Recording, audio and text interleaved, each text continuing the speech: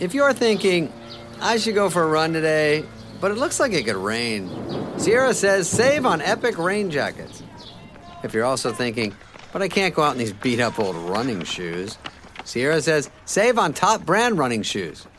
And if you're still thinking, but I'm also busy performing brain surgery, well, then we say, you really should have led with that. Sierra, let's get moving to your local store, like now. Go! There's no better feeling than a personal win, and the State Farm Personal Price Plan can help you do just that. Talk to a State Farm agent today to learn how you can bundle and save with the Personal Price Plan. Like a good neighbor, State Farm is there. Prices are based on rating plans that vary by state. Coverage options are selected by the customer. Availability, amount of discounts and savings, and eligibility vary by state. Hello and welcome to the BBC Gardener's World magazine podcast, brought to you by the team here at the magazine. Join us as we chat all things gardening with the nation's favourite experts.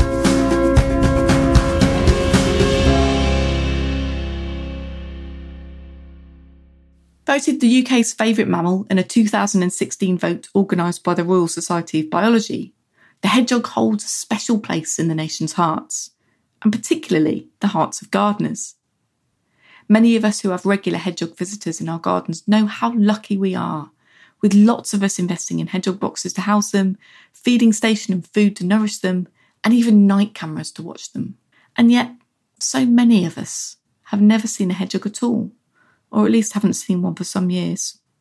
Hello, I'm Kate Bradbury, and today I'm talking to ecologist, writer and public speaker Hugh Warwick, who has a particular fondness for hedgehogs. As the author of not one or two, but 3 books on hedgehogs, what he doesn't know about these spiny mammals is not worth knowing. I started by asking him, what is it about hedgehogs that we love so much? Well, I think the thing that people love most about hedgehogs is it's not a magic thing, and it's based around something very simple about their behaviour. Now, obviously, the hedgehog are only prickly mammal, covered in spines. These amazing little bits of modified hair mean that they have got a defence mechanism when threatened, which is straightforward. They'll frown and then they'll roll up into a ball. You know, the frowning mechanism is fantastic. So the frown on the hedgehog the frown muscle goes from just above the nose all the way down to the tail. And I was doing a thing on the One Show, and I'd never met Ryland before. And I was a bit sort of like, oh my gosh, well, this is interesting. And anyway, so in doing the interview for it, and he was sort of saying about the hedgehogs, they just roll into a ball, don't they, when they're frightened? And I said, well, no, the first thing a hedgehog does is it frown. And I was explaining, so go on, you frown. And he looked at me, I can't frown, I've got Botox. And at that moment, I got it. I suddenly got it. He was just, I just thought, oh, okay, he's wonderful. I love him now. So that's great. So anyway, so the point is, sorry, this is a distraction. The point is that hedgehogs don't have a fight or flight response. So most wildlife that we will encounter in our garden, or in fact anywhere, will either bite us or run away if we get too close to him. But the hedgehog doesn't do that. It frowns and then it rolls into a ball. And this gives us the potential to get close to a genuinely amazing wild animal. And in fact, you can end up getting nose to nose with this staggeringly impressive carnivore, bigger than over 95% of all animals that have ever lived on the planet. This is a fantastically evolved carnivorous beast, yet we can get close to it because of its absence of fight or flight response. So I think a large part of the reason we have this affection for hedgehogs is because many of us have had moments of proximity like this. And on top of that, that's been built over years into the stories which have come. So since year zero, from hedgehog's perspective, which if you take your mind back to, I think, is it 1904 or 1905? Mrs. Tiggy Winkle, a Beatrix Potter story. Prior to that, pretty well every single reference to hedgehogs had some sort of portent or doom or gloom about it. This is a secretive nocturnal animal which could have all sorts of stories attached to it. And if you look back at Hans the Hedgehog, the Brothers Grimm story, in its unbulderized version, it's terrifying. It's hideous. And if you think about the Welsh, the Gaelic, the Scottish word for hedgehog, I'm going to say something now which is going to sound nothing like what it's supposed to sound like, but Craenog or Craenog, it translates as the ugly one. So the hedgehog has got this whole history of not being the cute, the whimsical, and the wonderful animal that it is. But Beatrix Potter, as she did with so many other species, just transformed it. And we have built up this entire experience of stories that we've been told and read as children, which feature the hedgehog at the very worst is benign, but otherwise is the sweet, the whimsical, and the cute headline of the story. That's amazing, isn't it? Because, I mean, historically, there's been quite a lot of completely bonkers stuff written about hedgehogs, including that they carry fruit on their backs and that they steal milk from cows. I mean, where did that come from? Do we actually know? Well, I mean, Aristotle's got a lot to answer for. I mean, yeah, people go, oh, great ancient Greek, isn't he so clever? Well, he wasn't that bloody clever, was he? Because I can assure him that nobody ever has seen hedgehogs carrying fruit on their spines for a number of different reasons. And also, there has been a degree of experimentation on this, which I wasn't party to, but probably was a project designed in a pub.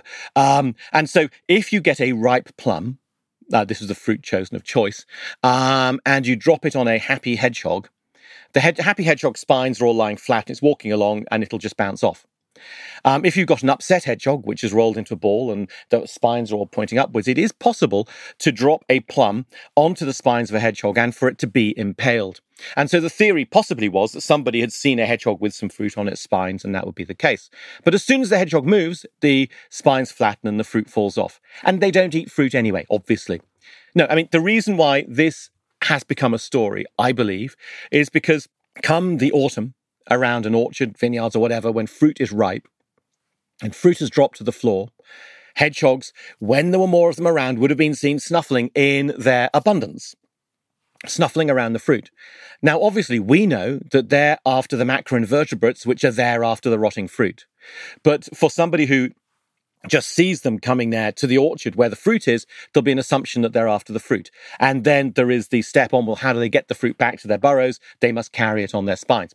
So that one, we could put that to one side. Then the milk thing, though, is actually quite easy to explain. Now, obviously, hedgehogs are lactose intolerant. It's just that they don't know that, which has led them to all sorts of problems. And so what you'll end up with a situation, imagine a recumbent cow in the morning. Okay, so now, if you have a close look at a hedgehog's mouth and hedgehog's teeth designed for catching small little squirmy, wormy things and beasties and slugs and stuff like that, you know that this is not going to be a traditional latch-on and suckle type relationship. It's not going to go well for either party. Also, actually, cows' teats are considerably larger than a hedgehog's mouth. However, it is possible that you will have a recumbent cow which may seep a little.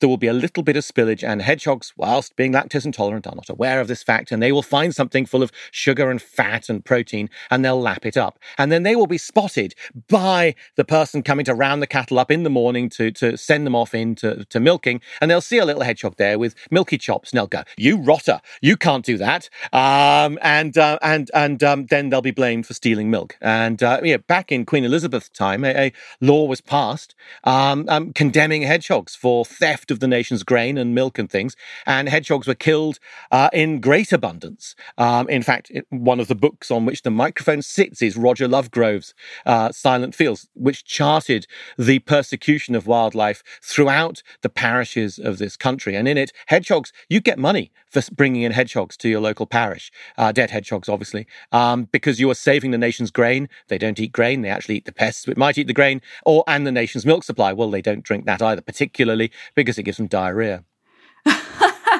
That's incredible. I did not know. That's news to me that there was actually a law passed to prosecute the hedgehog for stealing milk and grain. Neither of which they're particularly interested in. They've obviously sort of captured the imagination of people for centuries, which is not surprising given, that they're quite sort of, they roll into a ball and they were once seen in great abundance. But how did you get into hedgehogs, Hugh?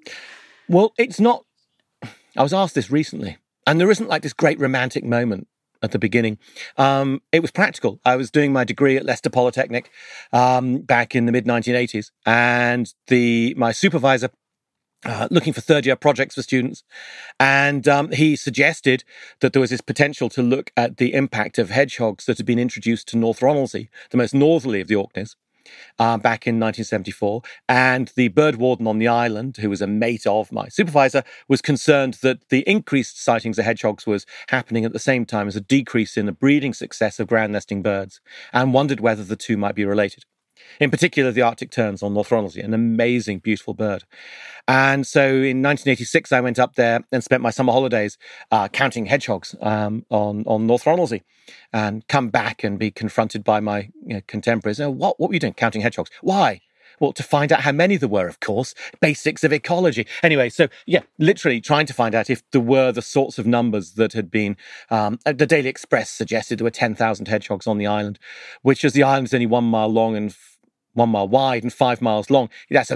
Anyway, it was of course a journalist who had done the thing which, when the ornithologist, when asked how many hedgehogs are there, he spoke in orders, because that's what you would do.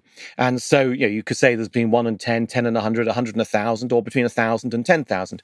And at that stage, they thought there were over 1,000 hedgehogs on the island. So he said between 1 and 10,000. So that's entirely reasonable from an ornithologist's point of view. And it's entirely reasonable from a journalist's point of view to ignore the bit which was the caveat and go with the top bit. So I went up and did that as my third-year project, wrote that up. I returned to the island off my own back in 1991. And then by that stage, I was, there's a wonderful guy, Derek Youlden, who's an amazing scientist. He was giving me some assistance and sort of thoughts on it. Then Dr. Pat Morris, who is the godfather of the British hedgehog, he got in touch. But he then suggested I go off to Dungeness, because there'd been a story there about hedgehogs eating birds' eggs. And so I went off to Dungeness, and I met and interviewed Derek Jarman, of all people. And it was just... I'd always been a fan of his work, and the Bird Observatory down there, their response was, as I was going and knocking on everybody's doors and asking about sightings of hedgehogs, they go, we don't want to go there. Only the other week they had a bunch of bloody blokes dressed as nuns dancing around the place. And I was going, that'll be the Sisters of Perpetual Indulgence. Yes, this should be fun. Anyway, he was lovely. So I did, and then Pat Morris got me radio tracking hedgehogs in Devon in 1993. So, sorry. Long answer to the short question, how did my thing happen? It began practically. Not many people were studying hedgehogs. Also, remember the thing about fight and flight response. Actually, if you are choosing an animal to study and it's liable, A, to just run away from you, or B, bite you, why? Why not choose something which isn't going to do those things? So it seemed an obvious animal to go for if you're essentially a coward and lazy. And so I was radio tracking hedgehogs in Devon, but there was a transformative moment, and it took place in Devon when I ended up flat on a country lane, nose to nose with Nigel, who was a hedgehog. Obviously, you have to name your hedgehogs when you're living alone in a caravan and wandering around every night. And it was a moment of just realizing that this is actually quite a special relationship you can develop with a hedgehog or with an animal. And that because the animal has these certain characteristics, it means that we can have this moment when he looks up at me, makes eye contact with me, and notices me, and then snuffles off doing his own thing. And I'd followed him down this country lane. He was I could see him pulling out these very small little slugs from the verge just as he was pootling along. And he was just snaffling those up really quickly. And then the reason he'd paused was because he had come to a bigger black slug, probably 1.5 inches or so long. And he then did something I'd never seen a hedgehog do before, but he scraped it across the road surface to scrape off the slimy mucilage. And then started eating it. And very much in a way that... it was a bit like giving a kid Brussels sprouts. Yeah, he ate it and then started self-anointing. But so we have this, we were close on the road together. And for me, it was just this realization that, it developed into an idea. Stephen Jay Gould, the American writer. So he's an amazing writer. And he coined a phrase. He said, "We will not fight to save what we do not love," which is a really straightforward and simple thing. And everybody understands that. And the big wildlife and conservation groups have always understood it, but they've tended to try and seduce us into falling in love with nature using the charismatic megafauna. I had 3 posters on my bedroom wall, and above my bed I had an amazing, imposing tiger, and opposite me I had a breaching humpback whale, and above my desk I had a poster of a young woman who'd been playing tennis but forgotten her underwear. You remember that poster? The tennis, yeah. Okay, so yeah, a 15-year-old boy, you can't really, you can't judge too much. And anyway, the point being is I was as likely to get nose to nose with the humpback whale as I was with the tennis girl. These things just aren't going to happen. And if you're lucky, you'll find love by falling in love with the girl or the boy next door. And the hedgehog is the animal equivalent. It's the one you've actually got a chance of getting close to.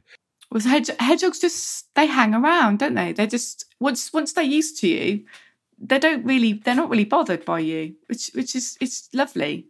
Yes. Sorry. Anyway, that's a very long answer to a small. So that was a moment, and actually that was the moment I realised that was the transition from liking to loving, and for me, I think that's a really important thing. We can watch stuff on beautiful David Attenborough programs. They're amazing. They're gorgeous, but we're going to essentially like it. We're going to remain in the half-hearted liking of something. We click the button on social media. We like something, but you know what? That's not enough. We need to love. We need to love. And so you fell in love with the hedgehogs, and your whole career now is it's very hedgehog heavy, isn't it? Okay, so my wife, she will do these things. So I'm doing an interview today, and she goes, "Oh, really? What about?" And I go, and I realise she's just teasing me because So it's delightful that after this, I'm going off to go and be interviewed by local BBC about orchids. It's like, I can do other things. You could do other things. I wrote a book about 12 different species in the UK. Well, I went and met 12 different people who were a bit like me, which was alarming. And so, I met the otter version of me and the dragonfly version of me and the beaver version of me. And so I've done all that. And I've written books about beavers and water voles. And I love nature. I love wildlife. I love communicating about these things. And I find the hedgehog is the most perfect tool with which to talk about the bigger environmental, ecological issues, because people love hedgehogs. As you said in the introduction, every time there's a voter or poll, the hedgehog wins it because people just adore them. So that means I will get invited to Women's Institute groups all over the country, and Towns Women's Guilds and gardening clubs and University of the Third Age. And essentially I follow cake. And so I do, talks all over the place. And these people invite me in to talk about hedgehogs because they know people love hedgehogs. They wouldn't invite me in to talk about the National Planning Policy Framework. They wouldn't invite me in to talk about the collapse of macroinvertebrate fauna. They wouldn't invite me in to talk about the agricultural policy. But this is what they do. And so I basically invented what I'm going to trademark this now. I've created a Trojan hedgehog, which gets me and so gets me in, and then we can talk about these bigger issues. That's brilliant. Which sort of leads me on really to hedgehog declines, because since you started studying them and falling in love with them, they've declined quite significantly. It's not related. It's just correlation, not causation. Please don't in any way suggest this. So, no, you're absolutely right. Hedgehog population decline is serious, and I'm sure you're well aware of the State of Britain's Hedgehogs report, which so I helped run the Hedgehog Street campaign, which is the collaboration between the British Hedgehog Preservation Society and the People's Trust for Endangered Species. And so we've been working now for 11 years, pooling our resources, pooling our expertise, and creating these every 3 or 4 years. We produce a State of Britain's Hedgehogs report. Last one came out earlier this year, and it's a fascinating read. In fact, the fact is that we've almost got 2 populations of hedgehogs. I mean, they're the same species, obviously, but in the way they're behaving. So we have urban hedgehog numbers. Now, you're probably wanting to ask me, how many hedgehogs are there in the country? We've no idea how many hedgehogs there are. But what we know is that with systematic surveying from around the year 2000, which 2000 is the starting point, we know whether the numbers have gone up or down from that starting point, but we don't know what that starting point is. So we know from the year 2000 to now, we've got around a 25% decline in urban hedgehogs, which is quite bad. But the last 5 years now, 6 even, the surveys suggest that it's levelling off. There may even be a slight uptick. which is very, but it's very only exciting. in urban areas. Only in isn't it? urban areas. Which is astonishing. But rural hedgehogs, their population is declining between 30 and 75% in that period of time.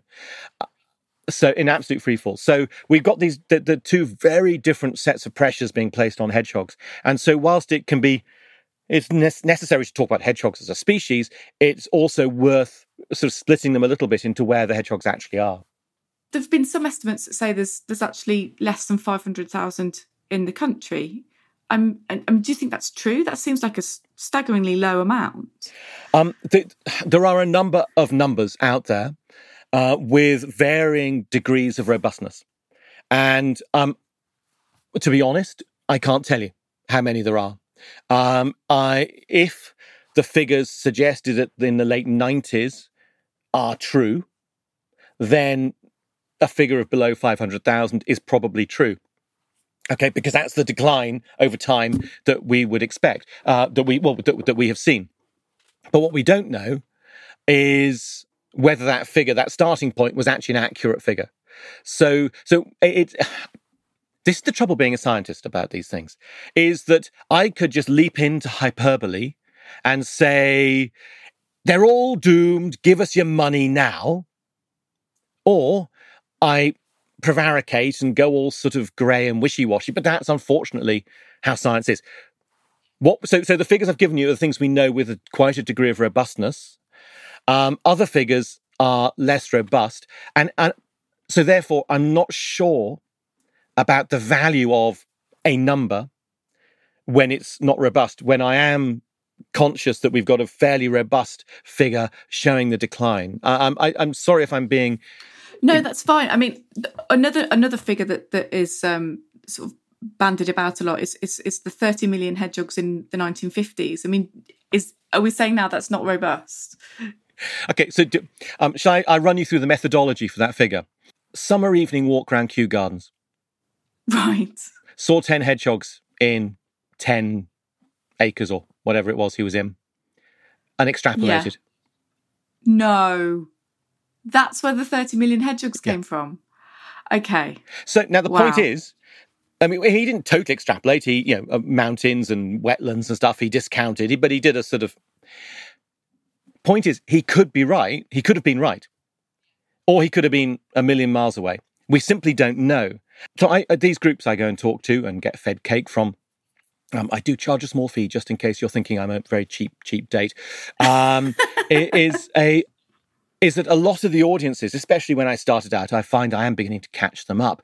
But a lot of the audiences were a lot older than me.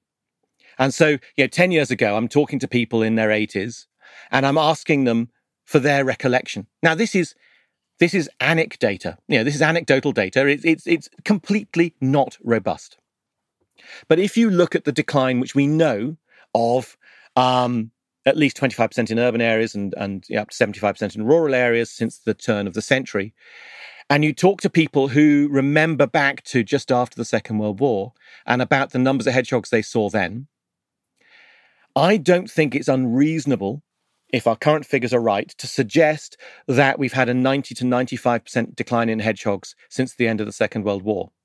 Now, that, again, is not robust, but it's something which ties in with my anecdata, this talking to people and seeing what they're seeing now and trying to very vaguely gauge, are you going into the garden as much as you used to? Yes, but I forgot why.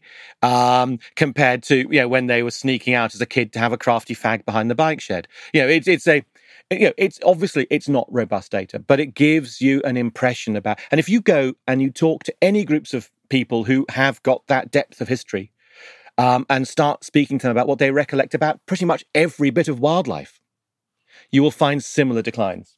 It's interesting, actually. I mean, obviously I do talks as well, and I've never thought to ask octogenarians. It always makes me think of Tom's Midnight Garden, which is basically a book written in the 1950s, I think, that was one of my favourite childhood books, that makes me cry every time I read it. I read it recently, about 5 years ago.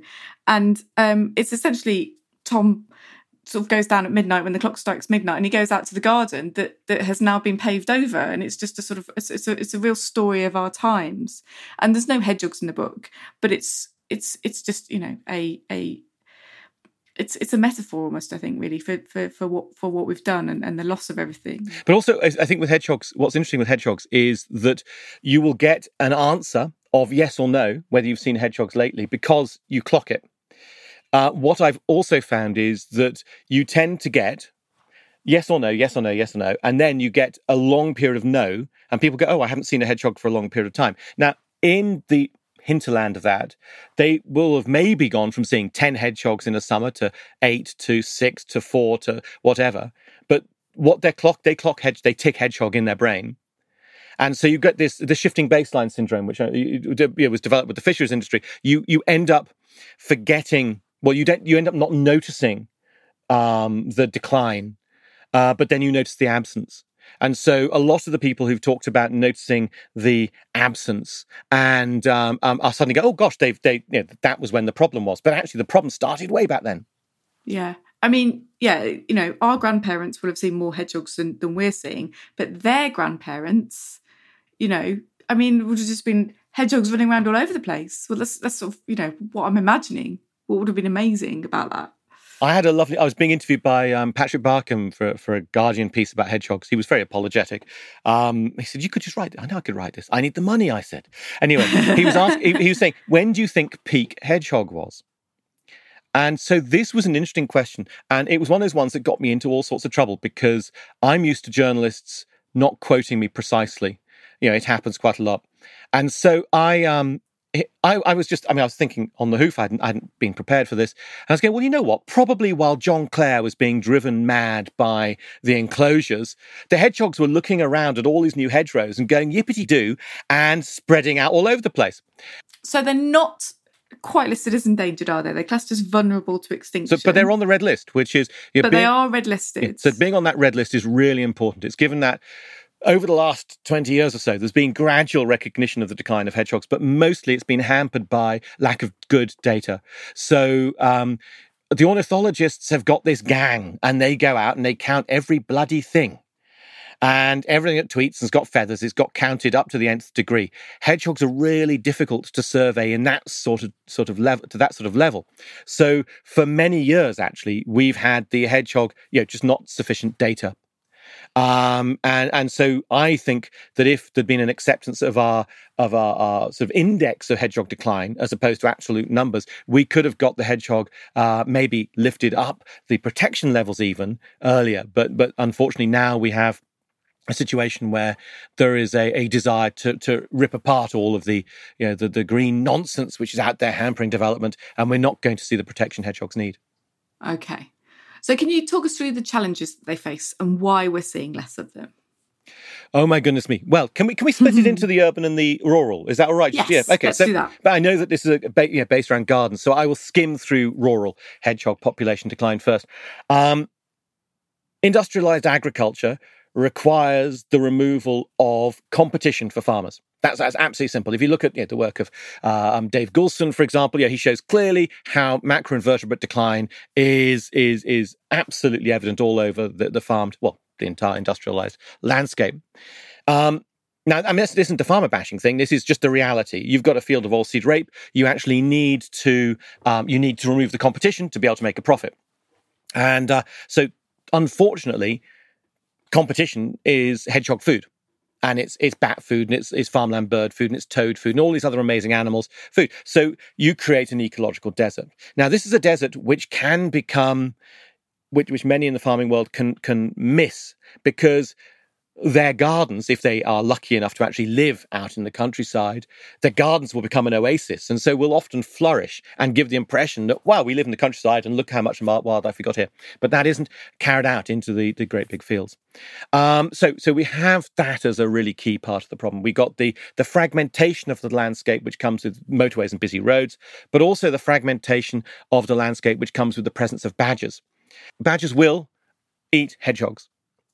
And if you plot map of badger presence over hedgehog presence, where you find lots of badgers, you have fewer hedgehogs. It seems to be related to the density of badger numbers. So it's not just presence of badgers, it's a dense presence of badgers will increase the chances of hedgehogs not being there. there is absolutely no justification for going out and exterminating badgers on the pretext of saving hedgehogs. It's an ecologically illiterate nonsense. However, on the other side, we cannot deny that the presence of badgers does affect the presence of hedgehogs. Plenty of work has been done about this. But it seems that they have what's known as an asymmetric intra-guild predatory relationship. Please explain. Asymmetric. So these two species operate within the same ecological guild. They eat the same food. Most of the time, they eat worms and other macroinvertebrates. So our best understanding, and the point is, this is our best understanding, and it could be proven in years to come that badger fleas kill hedgehogs or something. Yeah, I mean, that I'm making that up, obviously, but our best understanding is that these two species act as competitors for the same food resource most of the time. Badgers have an advantage that each badger will eat the equivalent of five, I think it's about 5 or 6 different hedgehogs worth of food. Badgers can dig, hedgehogs just scratch the surface, so when the weather gets drier, the badgers can reach food when the hedgehogs can't. But our best understanding is that when the wider ecosystem becomes degraded, their relationship shifts from being one of competition to one of predation. And as much as I'm sure you have imagined a small herd of hungry hedgehogs chasing a badger as it flees down a Somerset hedgerow, it is not that way around. I have very interesting dreams. Anyway, so the badgers have an impact, but it's illiterate to describe it as them being the cause of it. It's not their fault. Also, the badgers, as I say, they fragment the landscape. Badger activity stops hedgehogs moving down linear features. So that's our rural landscape. It's very, very difficult being a hedgehog out there at the moment. Lack of food, a fragmentation of the landscape, and a predator, or at least a species that creates a landscape of fear. In fact, what we found mostly is that naive hedgehogs released into a farmed environment, if there are badgers there, they simply retreat to villages or to farmhouses. They're gobbled up there. They just have a smaller home range, and they are restricted in their ability to move through the landscape. Yeah, a friend of mine, he moved into a few streets from me and set up this amazing hedgehog street. They had a hedgehog house in every single garden. All of the neighbours clubbed together and they bought hedgehog biscuits. They had this amazing community, this amazing network of gardens. He did a hedgehog count and he had 43 hedgehogs coming into his garden one night. I mean, it was just amazing. And then a housing estate was built on an area of former farmland. I think, no, it was on allotments. Housing estate was built on allotments where there were badgers. The badgers were displaced by the housing estates. They moved into his hedgehog streets. He's got some horrible footage of badgers eating hedgehogs and hasn't seen a hedgehog for 2 years. That is very, very dramatic. Isn't it? Oh, that really is. It's and I actually saw him last night, and he said, he said one of his neighbours further up the road has seen a hedgehog quite recently, so it could be that they're moving back. But I think it's like you say, that fear, the scent of badger is enough to just displace the whole community, and it's really sad because they were doing so well. I suppose what I ought to do is go back to our urban hedgehog population decline. So, no, I mean, urban hedgehog populations have been suffering a decline. Now, obviously, we in our hedgehog street research and the State of Britain's hedgehogs research, it shows this levelling off. However, what we don't know is what happened before the year 2000. So it's quite possible that there had been a cataclysmic decline before that time, but we don't actually know. So what we can give you is those figures in this couple of decades. And the causes for the hedgehog decline in urban areas, loss of habitat, obviously. I mean, is that you've got things which grew things which allowed insects to lay eggs, which turned into the grubs that the hedgehogs would eat, being paved over. But I also believe a really crucial part of it is the fragmentation of the remaining habitat.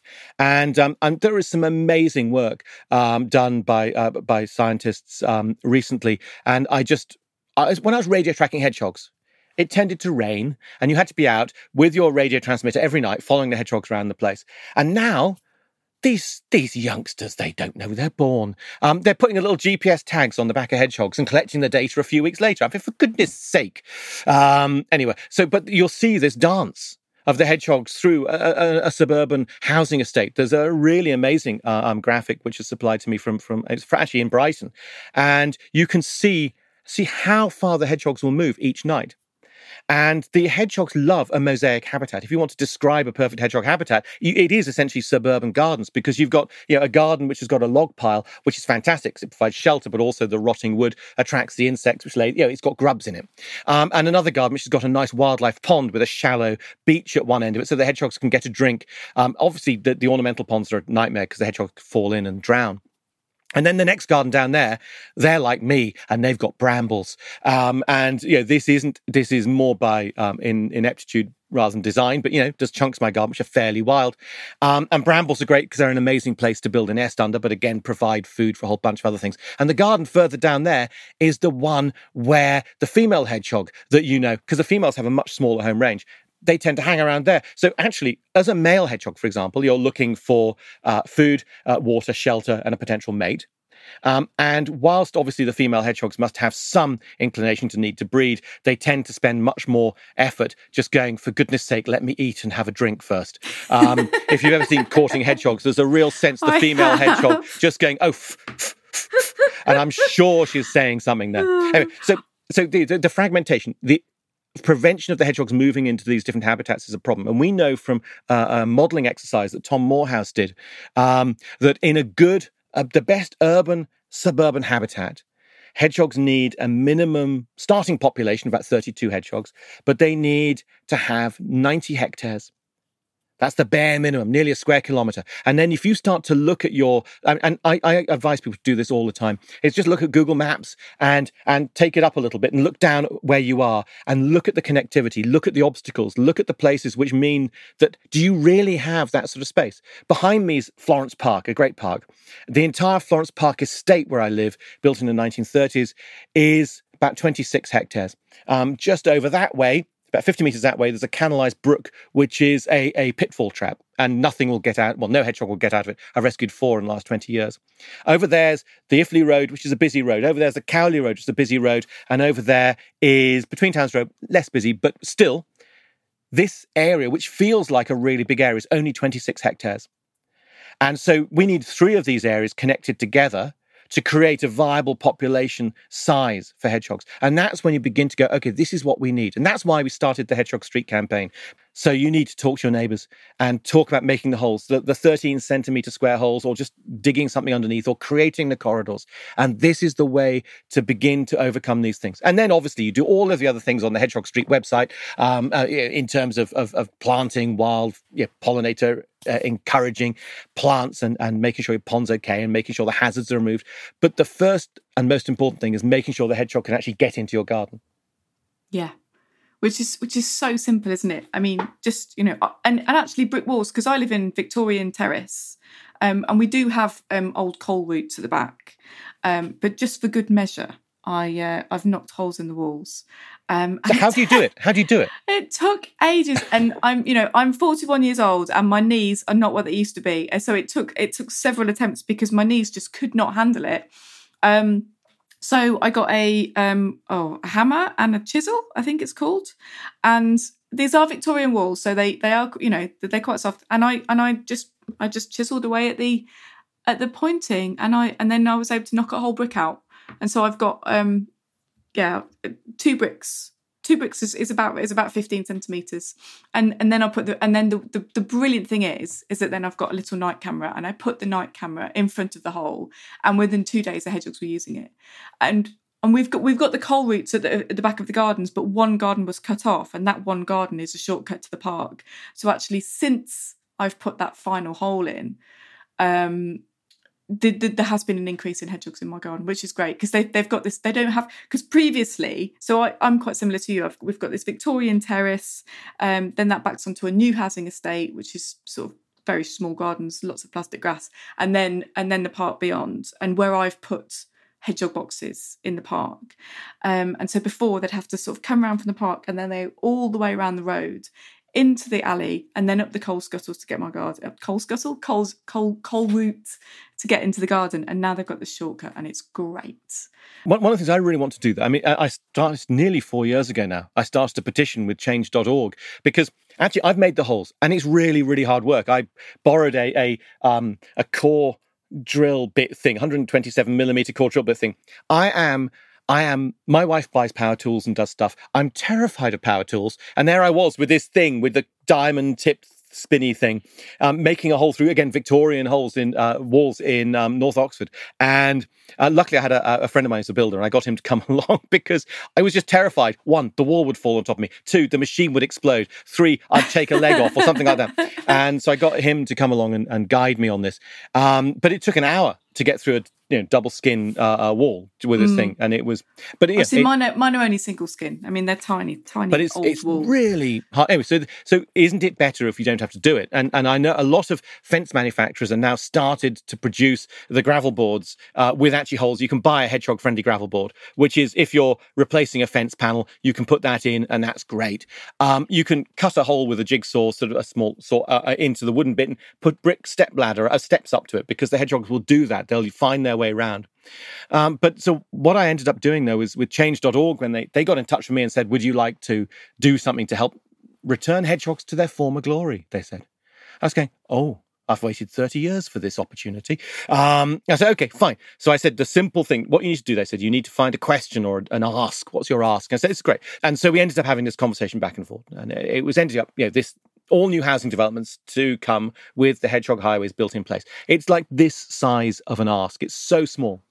And I was almost embarrassed to ask for something so small, but they pointed out that every time I do an update, change.org/save our hedgehogs, just in case you need it. I get the emails. Oh, you did? Well, you've got one this morning. Got one this morning. So yeah, it'll be hopefully not in your junk box. And every time we do an update, it goes out to everybody who's signed up to it. And when it got to 100,000 signatures, I was like thinking, I've never had such an audience in my life. This is amazing. Then I got to 500,000 signatures, and I had a meeting with the then housing minister, and met up with the boss of one of the biggest housing developers in the country. It's like, oh, wait a minute. We've had, Bovis Homes have got in touch with us and said, we're going to do it anyway. And they then bought out Linden Homes, who've become the Vistry Group, and they have it as standard policy. Where they can, they put them in without us shouting at them and without the government forcing them to. Taylor Wimpey have now done it as well. And I'm finding that local authorities, planning departments are beginning to say it may be only guidance, but it's a stipulation now. If you want this, you have to do it. And on the top of this, I have a Facebook group because the petition got to over 1 million. And actually, it's impossible to communicate with people, but there's a Hedgehog Highways Facebook group, which is very moderate at just 20,000 people now. Thank goodness to my lovely moderators. And we get people on there saying, well, what do we do about this? And there's a guy in Suffolk, and he had hedgehogs in his garden, and he's really worried that this would cut off, fragment the landscape. And so I just said, look, the first thing is just talk to them. Just go into the showrooms and find out the name of the person. So he did, and he wrote to all 3 of them. And the first one got back in touch, and it was a small family company. And they went, seems reasonable. Yeah, of course. Second one he went to was Linden Homes, and they'd just been bought out by Bovis. And there was a little bit of a to and fro between myself and them. And they said, no, but it's part of what we're going to do anyway. And then the last wrote back to him and said, you got to be kidding. We've already bought the fencing. Don't be ridiculous. And so he got back in touch with me. We corresponded. And I said, look, polite persistence. That's all you need. Go for it. Just write again.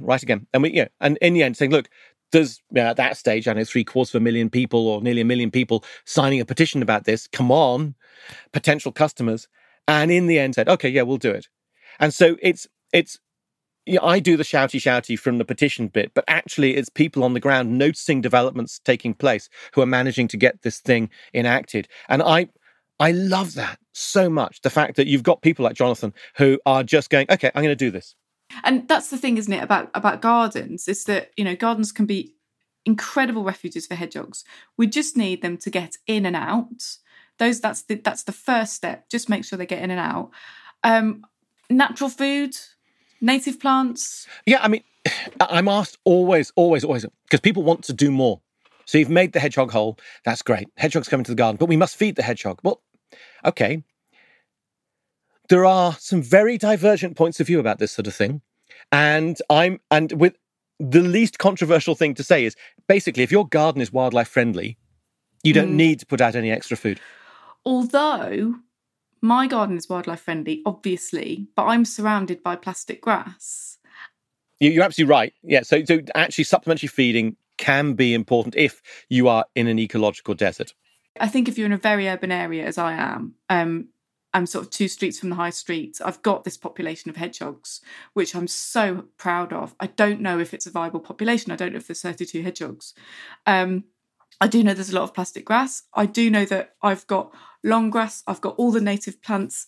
I've got caterpillars everywhere. I've got, I've got log piles. I've got a compost heap, which is just, it's where everybody lives apart from me. It's like I've got my shed and my wall, and there's a gap in between the shed and the wall, which is just one long compost heap.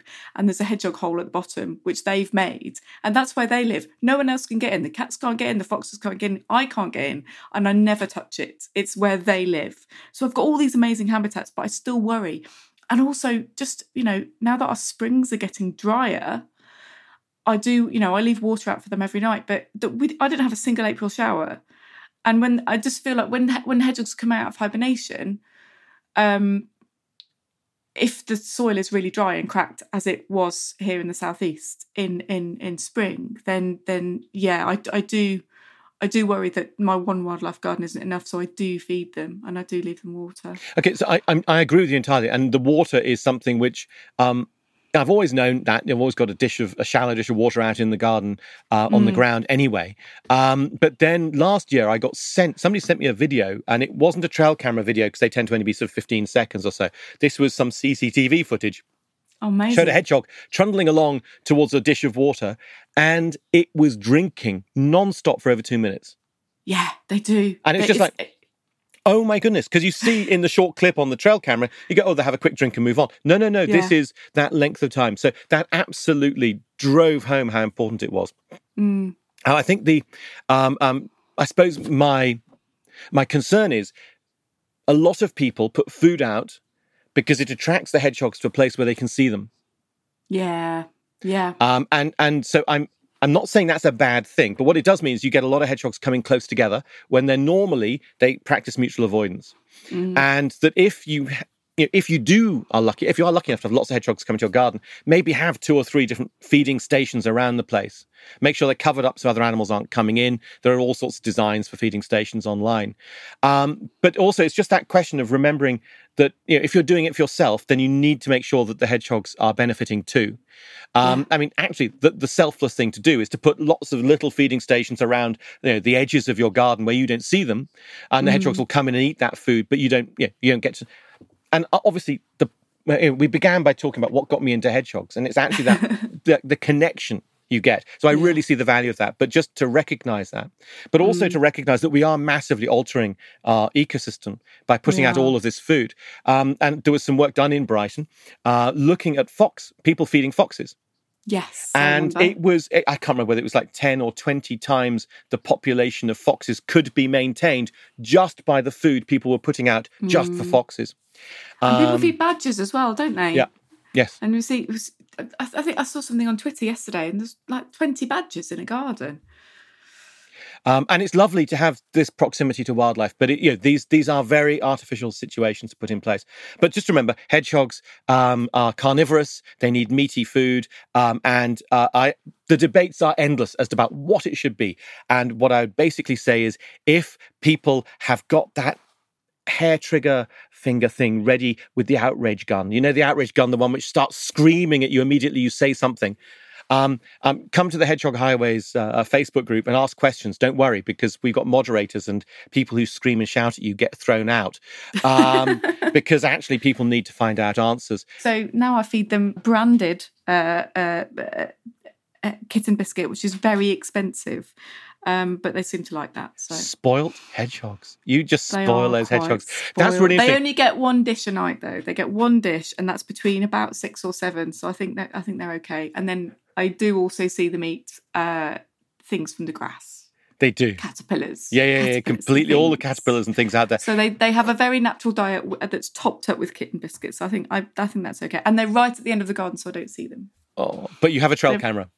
But I have a trail camera, so yeah. Last night I put the trail camera in the feeding station, which was great. So Kate, and next time I'm down in Brighton, and if I bring a bottle of cold wine, is that all right? We would just sit in the garden and watch hedgehogs. Just be like, I've lived in this estate in East Oxford for nearly 25 years now, and I used to see hedgehogs Every summer I see hedgehogs in the garden, and I'm doing this from my shed at the bottom of the garden. I come down the garden every night to check the shed's locked. I come down with a torch, not because I'm worried about the path, but it's just because I'm looking around to see if there's any hedgehogs. I haven't seen a hedgehog in my garden now probably for 9 years. And I said, we've got a park behind me. All of the fence, so the railings with the park behind for the entire estate, wide enough to let hedgehogs through. So it's entirely porous. The entire estate is porous. And the estate is full of hippies and artists. Well, it used to be until house prices went up. So that the fences are all falling down. There's a lot of connectivity. And yet that's not the issue. I mean, the issue is that we have an island which is too small. I mean, there are sightings of hedgehogs. A friend of mine had a family of hedgehogs in her front garden about 3 years ago. And it was fantastic, really fantastic. So they're getting it's not an entirely isolated island, but it's still, we are fragmented by, canalised ditch, by busy roads. And so I speak to people like you, and I'm full of admiration for the work you do, but mainly it's tinged with jealousy. I know. It just makes me realise how lucky I am. It really does. I mean, I did actually move here for hedgehogs. I was living in Central Hove and there weren't any hedgehogs, so I moved out to Portslade. And because I knew there were hedgehogs here, because I'm part of the local hedgehog group and I knew they'd been sighted in the park. So I was like, right, I can work with this. This is going to be a prime location search term, hasn't it? It's got to be on there now. It has to be. Yeah, I think so, completely. Yeah. Come here for the hedgehogs. Yeah. It started with a few. And I think I have about 6 or 7. And I'm just so lucky. And the lovely thing is, Hugh, they come out at about 8:30 in the evening. At this time of year, they come out before it gets dark. And you just see them, we're just watching telly and you just see them sloping around. And it's lovely. And yeah, I put my trail cameras out. And I've just got this morning routine every morning, no matter what I've got to do with my day. I get up, I make a cup of tea and I watch hedgehog videos in bed. And it's just a lovely way to live. That's absolutely brilliant. I think it really, you should set this up and start marketing it as a sort of one of those sort of mindful mornings is going to be just hedgehog videos. Next step is having Wi-Fi connected up to your TV in your bedroom and just lie back and have it all just sort of spooling through. Oh, you have. It's just this is the perfect life. Yes. It's quite nice. It's quite cup nice of tea and hedgehogs. Cup of tea and hedgehog videos. It's the best. It's the best. Thanks for listening to the BBC Gardener's World magazine podcast. So, if you've enjoyed this episode, please tell others about it and rate us in your podcast provider app. And we'll see you next time.